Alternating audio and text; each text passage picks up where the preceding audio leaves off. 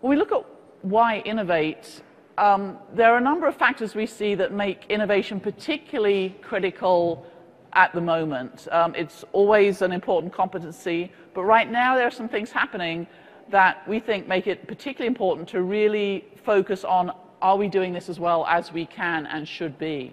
Firstly, the technology disruptions we see, the smart machine growth of cognitive systems, Watson and others that will give advice on very challenging topics, often as well or better than human experts can do.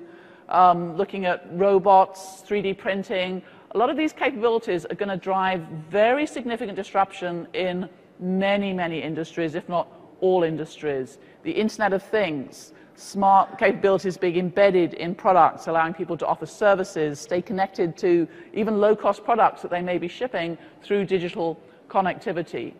All of these things mean that the role of data and information is going to do nothing but grow in importance, and also means that you're going to need to figure out what your organizational response is going to be to take advantage of these opportunities or the threats that are coming from other players. So you're going to have to be nimble and able to examine the impact that these technologies are going to have.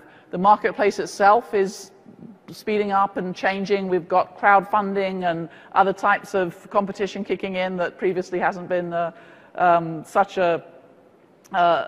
so well developed. And even established companies are looking at things like crowdfunding as ways to test out new ideas in a low-risk way.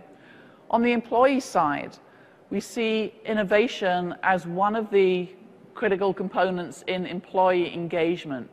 Employees like to feel that their ideas are heard.